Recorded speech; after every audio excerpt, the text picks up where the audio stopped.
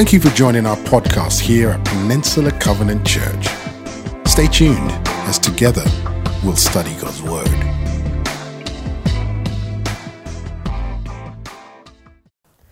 Jesus, that name never gets old.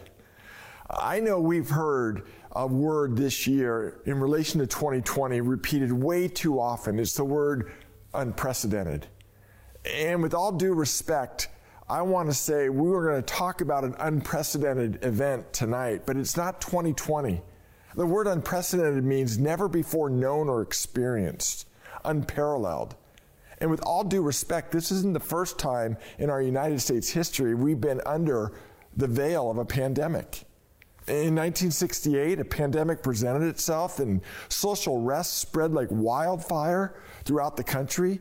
A historic presidential election was taking place. In 1918, the Spanish flu pandemic infected a third of the known world. And the San Francisco Chronicle talked about how San Francisco was the first city to mandate the wearing of masks. No. A pandemic is not unprecedented, but I want to talk to you about something that is. Christmas may mean a lot of things to you this year, but for a third of the known world, at the center of what we're celebrating tonight and tomorrow is unprecedented. Here it is. God coming to earth in a way that no one would have scripted. Like I said at the opening, Christmas is a paradox. We celebrate the turning point of human history, and yet only a handful of people witnessed it. Christmas makes the remarkable claim the King of the universe came to earth, yet he did so in a seemingly foolish way. He was born a baby to poor parents and laid in a feeding trough in a stable for animals. I want to talk about that story tonight. And to give you some context as we jump into Luke chapter 2, the birth of Jesus takes place at a time when there was political oppression, economic depression, and social suppression. Israel was overtaxed, overwhelmed, and weary. This, my friends, is a geographical and geopolitical location where God announces the most unprecedented event ever to the most unqualified humans. Our story takes place in utter darkness. Luke records it this way. In Luke chapter 2, verse 8, "And there were shepherds living out in their fields nearby, keeping watch over their flocks at night." Now, I just need to tell you, shepherd was not the profession you aspired to in Israel in the first century. That was where you ended up. These men were not socialites with strong skill sets and high SAT scores. They were the social misfits, working the night shift, void of any education, void of civil rights, void of religious rights. They couldn't go to temple. Yet they are the first to hear of Jesus' birth. And this is really important. Please hear this. If God is for shepherds, he's for anybody. If you ever feel like you're in the darkness, a darkness of uncertainty about the future, or a darkness of fear about your health and safety, or the health and safety of your loved ones, if you ever feel like you've been overlooked, or forgotten, or alone, or abandoned, here's a glorious news for you this Christmas. A light can shine into your dark places. The story goes on. An angel of the Lord appeared to them, and the glory of the Lord shone around them, and they were terrified. Literally, it says they feared a great fear. But the angel said to them, "Don't be afraid." You need to hear this. The first message of Christmas is as relevant today as it was 2,000 years ago. The first thing uttered announcing Christmas was this: don't be afraid. And I want to say to you, you don't need to fear the fact that Jesus came to earth. Because what God is saying is this: whatever my presence brought to your mind, erase all that. Whatever he was saying to the shepherds, you're correlating is going on in heaven in relation to your morally rebellious behavior on earth. And you think, oh, I'm busted. Expunge all that. Don't be afraid. I'm bringing you good news that will cause great joy. And here's the kicker, and I'm not even sure I can explain this correctly. And it's for all the people. Now look, that right there is unprecedented. Even in our day, what good news would be good news to everybody? Here's what the angel is saying. God has some good news for you. And it's not just good for the good people. It's not just good for Jewish people. It's not just good news for Christians, because when this news was announced, there were no Christians.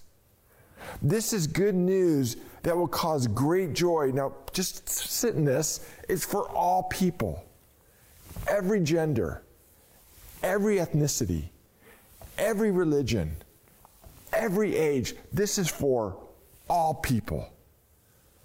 In other words, God has decided to do something that has absolutely nothing with human behavior. God is shouting, "Ollie, ollie, oxen free," for everyone. A divine pardon has been issued for anyone who would receive it. Well, the angels go on. Today in the town of David, a Savior has been born to you. He is Messiah, the Lord. Each one of those titles means something, but pertinent to our discussion tonight is the first, Savior. Savior is someone who rescues you from danger or peril. You can call it a rescuer. The angels are saying Jesus came for one reason, and one reason only, to rescue us mere mortals from danger. In verse 12, it goes on, "This will be a sign to you. You'll find a baby wrapped in cloths, lying in a manger." Talk about a paradox. God, as a baby, is wrapped in barn rags in a feeding trough. And suddenly a great company of heavenly hosts, literally heavenly armies, appeared with the angel, praising God. And didn't you know they were just waiting to burst on the scene, saying, "Glory to God in the highest heaven, and on earth, peace to those whom his favor rests." In other words, God's worked out a win-win. Through the birth of Jesus, God gets glorified because it's all on him, and we get peace. Maybe as you're watching this, you're looking around going, "Really? Peace?" 2020 has been the most divisive, violent year in our country in half a century. Where's the peace? Look, I agree with you on that. But let me explain what God means by this. Jesus brings a peace and a power that's internal in the heart of a human being. That word peace literally means to put an end to enmity and warfare. And if you look at the verse, it's not given to the world. God didn't say, "I'm bringing peace to the world." He's saying, "I'm bringing peace to those on whom my favor rests." To individuals who unwrap the gift of Jesus as Savior, Messiah, and Lord, the promise of an internal peace is granted between them and God. And when they have peace, and when I have peace, and you have peace with God, we are peacemakers with each other. Through Jesus, what the angels are saying, something unprecedented is being offered. A peace vertically that you know you and God are okay. You're forgiven. That when you die, it's not the end, but it's a doorway to a beginning that never ends. Through Christ, as we sing it, many of us on Christmas Day in the carol, "Joy to the World," God and sinners are reconciled. Please don't miss this. Once you make peace with God through Jesus, God creates you with a new operating system to be a peacemaker with others.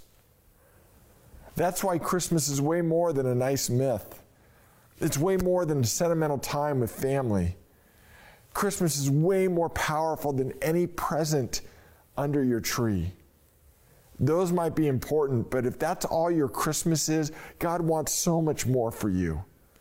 Christmas is God's coming to our rescue because our lives were shrouded in darkness, much like those shepherds that original night. And that darkness can only be dispelled by his illuminating presence. No present can match the power of his presence. So I want to say as we wrap this up, if you feel like you're in darkness, I've got great news for you. If God can show up in the darkness of Bethlehem to shepherds, he can show up anywhere, in any darkness, to anyone. Fear not. God is for you. A Savior has been born to you. He is Christ the Lord. His name, Jesus, which means God saves. When the good news of Jesus rings true in your heart, it actually redefines and reorients you towards God and others in the best way possible. And tonight, God is offering you, right where you are, the gift of forgiveness and new life. It's a gift. You don't have to earn it. Through his son, Jesus. Why not open the gift? Wherever you are in your faith journey, we want to be a part of it and help you take the next step in that journey. I want to encourage you to go to our website, wearepcc.com/hope, and you can learn how to have a forever relationship with God. We've loaded it with great resources to equip you on how to do that. PCC, hope is here. In an unprecedented way, God came to earth, and he's for you. Let me pray for us. Father, I thank you so much. Praise God for Jesus. What a gift. I pray tonight for every one of us watching that we would lean in and move forward in our relationship with you. And Lord, if anyone has never opened that gift of Jesus, I pray tonight they would have the courage to take the next step, go to the website, learn more, and embrace you as their Savior and their Lord. We love you, Lord. Use us as peacemakers. You know we need it in this world. We pray this in Christ's name. Amen. Thank you for tuning in to our message podcast here at Peninsula Covenant Church. We would love the opportunity to connect with you more. We are located in Redwood City, California, and you can find us online at wearepcc.com. You can also find us on Facebook, Instagram, and Twitter by simply searching for We Are PCC.